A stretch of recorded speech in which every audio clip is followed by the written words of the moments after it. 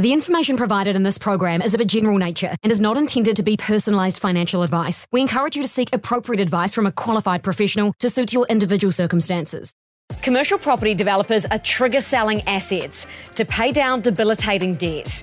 How they're holding on by seeking offshore funding instead. So we've been managing our levels of debt through asset sales and through capital partnerships and through raising new capital.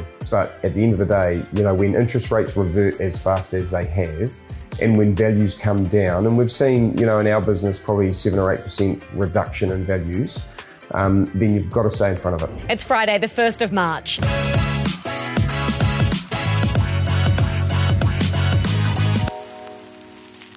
Interest rates are hurting anyone with a loan, and those who have the biggest mortgages of them all are commercial property developers.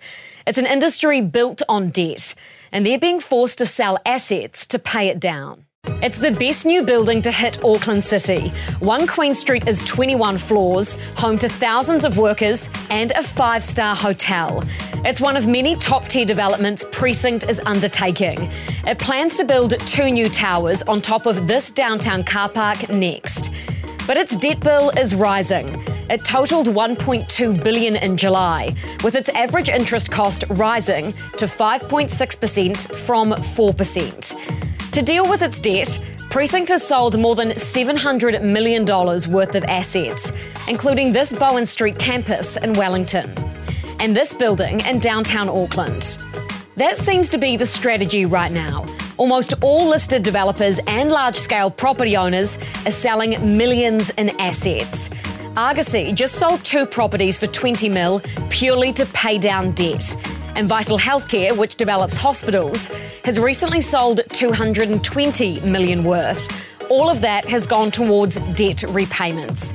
A solution could be capital partnering, something Precinct's Chief Executive Scott Pritchard is really keen on. In this interview, he reveals the measures it may have to take next. Scott, thank you so much for doing this. Good to see you as always. Thank you. Nice to be here. Let's talk about debt first. And I want to talk specifically about the selling of assets, because it seems not just you, but many property developers are doing this. You sold $680 million worth of assets last financial year, just sold the Mason Bros building for $50 million. You also raised $150 million on the market too. Yes. Why are you doing it? Yeah, look, I think it's always a balance. For property owners and managers, it's always good to enhance your returns to have some debt, but you've also got to be wary of not having too much debt. So, we have a policy of having no more than sort of 35 or 36% of our total assets sourced from debt funding.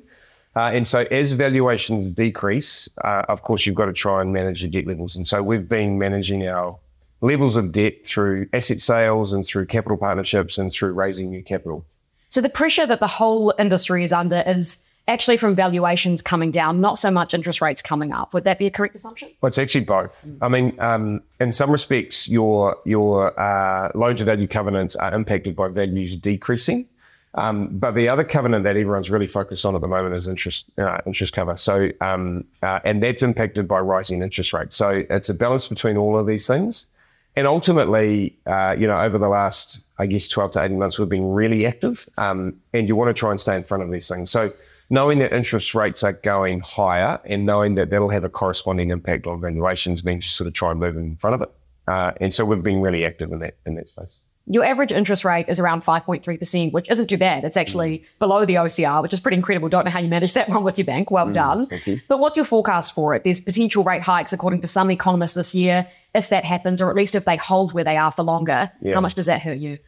I've never known a time in my career where everyone's so focused on monetary policy statements or inflation data. Like, it's just remarkable. And to have a situation where you've got, one bank saying 2 more rate hikes and you've got other banks saying the next move is going to be down is quite remarkable. And it just really sheds a light on how uncertain times are.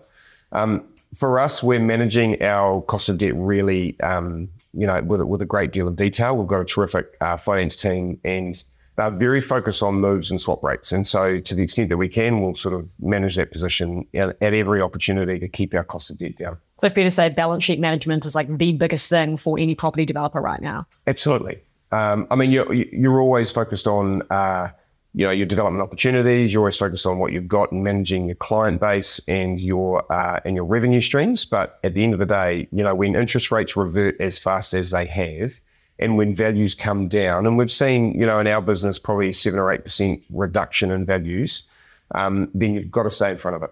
What's happening on the valuation side? We all see what happens with interest rates, but we have less sight on what happens on valuations. We all know they came down quite sharply sort of during the pandemic. Have they found the bottom, do you feel? Oh, look, I think they're finding a bottom. And I think as interest rates start to plateau, so do valuations. And so for our business, as I say, we've seen a decrease in valuations of 7 or 8%. There might be a little bit more to go. But, we're not seeing what happened in the GFC. GFC, we saw valuation declines of up to 25%. This time around in this cycle was I think you'll see sort of up to 10, but hopefully no more than that. What are your conversations with the banks like? I understand a lot of it's confidential, but are they putting pressure on you, or are they impressed that you're managing this stuff? No, look, we've got really, really strong relationships with our lenders, and we source debt funding from banks, from the retail bond market, from US private placement market. So the key is to have a really diverse source of funds and to have a really laddered maturity profile, which is, they're all lessons that a lot of businesses learned out of the GFC, to be honest, and we stick to those, and that's holding us in really good stead. I find USPP very interesting. I know this is a bit of a tangent, but Fletcher Building has a lot of USPP as well. Ryman just did that big capital raise around this time last year to pay down all of its USPP because it was getting so expensive. Why do you guys have it? It doesn't seem like a great idea. Well, the thing is with USPP is that you can get 10 and 12-year terms, and you just can't get that in New Zealand. You don't get it from the banks, and you don't get it from the retail bond market. And so we have really long-dated assets with recurring revenue streams, and we have lease terms that are 20 years. And so trying to match that with long-term debt is a really good thing to do. The key thing is to look after those relationships. Make sure you look after those investors, because they're investors in the same way that we have equity investors. And also to have a diverse source of funds. That's the key thing. Don't be overexposed to any particular source of funding. Speaking of investors, I want to talk to you about capital partnering. It seems like this might be a solution to this high debt, low valuation situation at the moment. Obviously, cutting in interest rates would help you, but this seems like a bit of a measure that you're utilising at the moment. Explain it to me. How does it work? We made the decision in 2021 to move into this space, not at all because we wanted to manage our level of debt or a way in which that you could offload assets. Capital partnering is about aligning yourself with other investors that want to invest directly into the assets with you, and those that are really aligned with you. Now, often, and the Singaporean Sovereign Wealth Fund is a great example, they've got a much lower cost of capital than us. They've invested alongside us. And so we see them as a way in which for us to invest in a broader range of opportunities. So if we're just investing for our own balance sheet, then we can only do a small amount of things.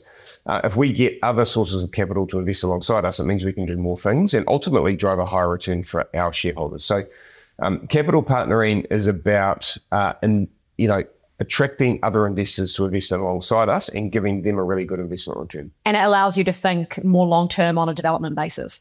Absolutely. And it allows you to look at more things. And now there's many opportunities out there. And quite often you look at opportunities and you go, gee, I wish I had another dollar that I could invest in it. So this allows us to look at a wider range of things and also to provide good opportunities for those capital partners to invest with us. So other than the Singaporean Sovereign Wealth Fund, who else are these capital partners and what are they keen to invest in specifically? Look, we have a range. So we have, and it really, at one end is a Singaporean Sovereign Wealth Fund. At the other end, we've got sort of private equity, we've got institutional capital, and we've got high net worth individuals. Are they coming to you, or are you having to source them out, and are they difficult to find at the moment? Look, it goes both ways. So we're certainly on a path at the moment to try and establish a lot of relationship with potential investors, direct investors, that is. What are they interested in? Well, I guess up until about a year ago, they were interested in core office assets with long-term leases. But as we've seen interest rates rise, and going to our earlier point, what that does is drive up their required returns. And so there's less demand at the moment for core office. But what there is interest for is, residential and living sectors. I mean, there's a lot of demand for that globally at the moment. And that's what you're about to do next door, right? Yeah, look, we're interested in this space. And right now the residential market is not in a particularly strong state, but we're taking a 10-year view. We're seeing at a demographic level still high levels of immigration. We're seeing, building consents come off quite materially. New Zealand has perennially underinvested in its housing. We've had a housing shortage or a deficit for a very long time. And what we haven't done particularly well at scale is high density living. So we look at that and we say, well, over a 10-year view, that's a space that we might be able to participate in. Now, that doesn't mean that we're going to stop being an office investor, an office developer, because that's our core.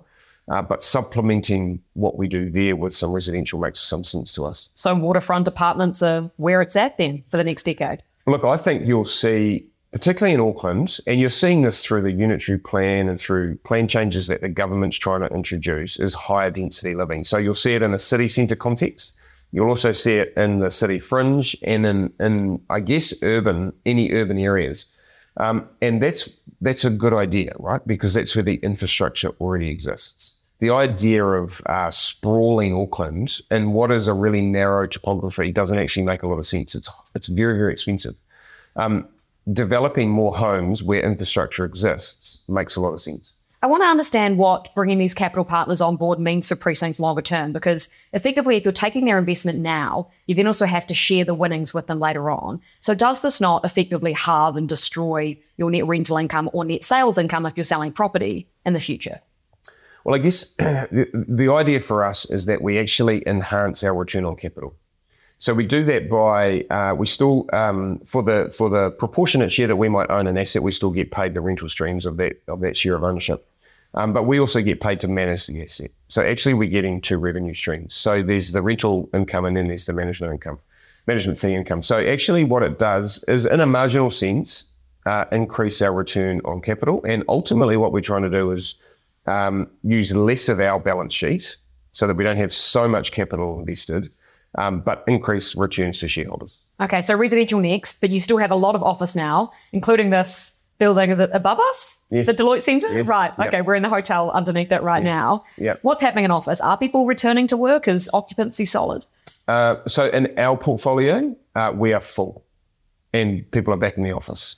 Now that really speaks to people's desire to be in and around Commercial Bay here in Auckland. So if I was to speak to any of our occupiers here, their staff are back in the office. They like being able to go and get their lunch from Commercial Bay or have a drink on the waterfront, and so they're coming back. Now that's not to say that businesses are still, they still have a flexible working policy, so they still might offer for their staff to be home 1 or 2 days a week. But we are seeing really high levels of physical occupation in our buildings, and the portfolio is fully leased here in Auckland. Which is amazing. Congratulations. Thank you. And I think, in many respects, when we started the whole process of developing Commercial Bay, when you see 10 or 12 years ago, we had this ambition to create something that was truly remarkable and that would attract people here. And I think we've achieved that. But the economy's struggling. You and I both know businesses are battling. When we spoke about this time last year, you told me that you were pushing up rents, at least on renewed rents, by 16%. I see that you're still managing to do that. What are you finding on that front? Are people still okay to pay higher rents, or are you going to hit a cap at some point, given the economic situation? Yeah, you can't. It would be unrealistic to think that rents are going to keep, compounding at 10 or 16%. I think what we're seeing at the moment is really high demand from businesses that want to be in this location because that enables them to get their staff back in the office. And what they know is that by getting their staff back in the office, they get higher productivity. That is just a fact. And if you talk to anyone that's leading a business now, they have a preference for their staff to be back in the office because they get more out of them. So what we've seen is businesses wanting to be in these types of locations. You hear it time and time again. I'm not a fan of the term, but flight to quality is what we're seeing in office markets. Now, we will hit a ceiling. We have to. And, businesses right now have a focus on cost. I think the demand that we're seeing over the last, 12 to 18 months will likely abate at some stage. And, I can see that happening in the next 12 months. Why do you not like the term flight to quality? It's effectively what's happened to you guys. Isn't it a good thing? Oh, it's a great thing, but everyone uses the term, I guess. It's kind of like unprecedented, but over it. Yeah. Flight to quality. Yeah, it's terrific. It's good for office markets if you own it. Yeah. Do you ever work from home? No. Don't like it? Just feel like you have to lead by being here? Oh, look, I mean, if you're in a really great office, which we have, you want to be in the office. You want to be with your colleagues, and you want to have a joke and a laugh and a coffee with your workmates. And for me, if I'm sitting in the office, I know what's happening. I can hear it. We have an open plan environment. No one has a dedicated desk, but you get a sense of the vibe and you know how motivated people are, and it's the only way to run a business in my mind. Speaking of buying a coffee, was downstairs earlier, tried to buy my cameraman and I coffee at the new restaurant downstairs. Guess how much they tried to charge me? It's expensive. $17, Scott. Yeah, but you pay for good quality. I didn't pay for it. I walked down the road and got another one, still within Commercial Bay instead. Yeah, I mean, look, we're really delighted to open the Intercontinental. They are true luxury offer, and their level of service and quality is amazing. And I know from the last 3 weeks that we've been open, we've had a whole lot of tourists, leisure visitors staying in the hotel, particularly out of the States, and they've had a great experience. So it's really exciting to have that exposure within the business now. Thanks so much for your time, Scott. Always good to chat. Pleasure. Thank you. Now, news came out yesterday that Abu Dhabi's sovereign wealth fund is selling out completely from Precinct Properties. They're selling about a 15% holding in the company for about 262 million New Zealand dollars. It's set to hit the market in March, so keep an eye out for that one. Now go put your money to work.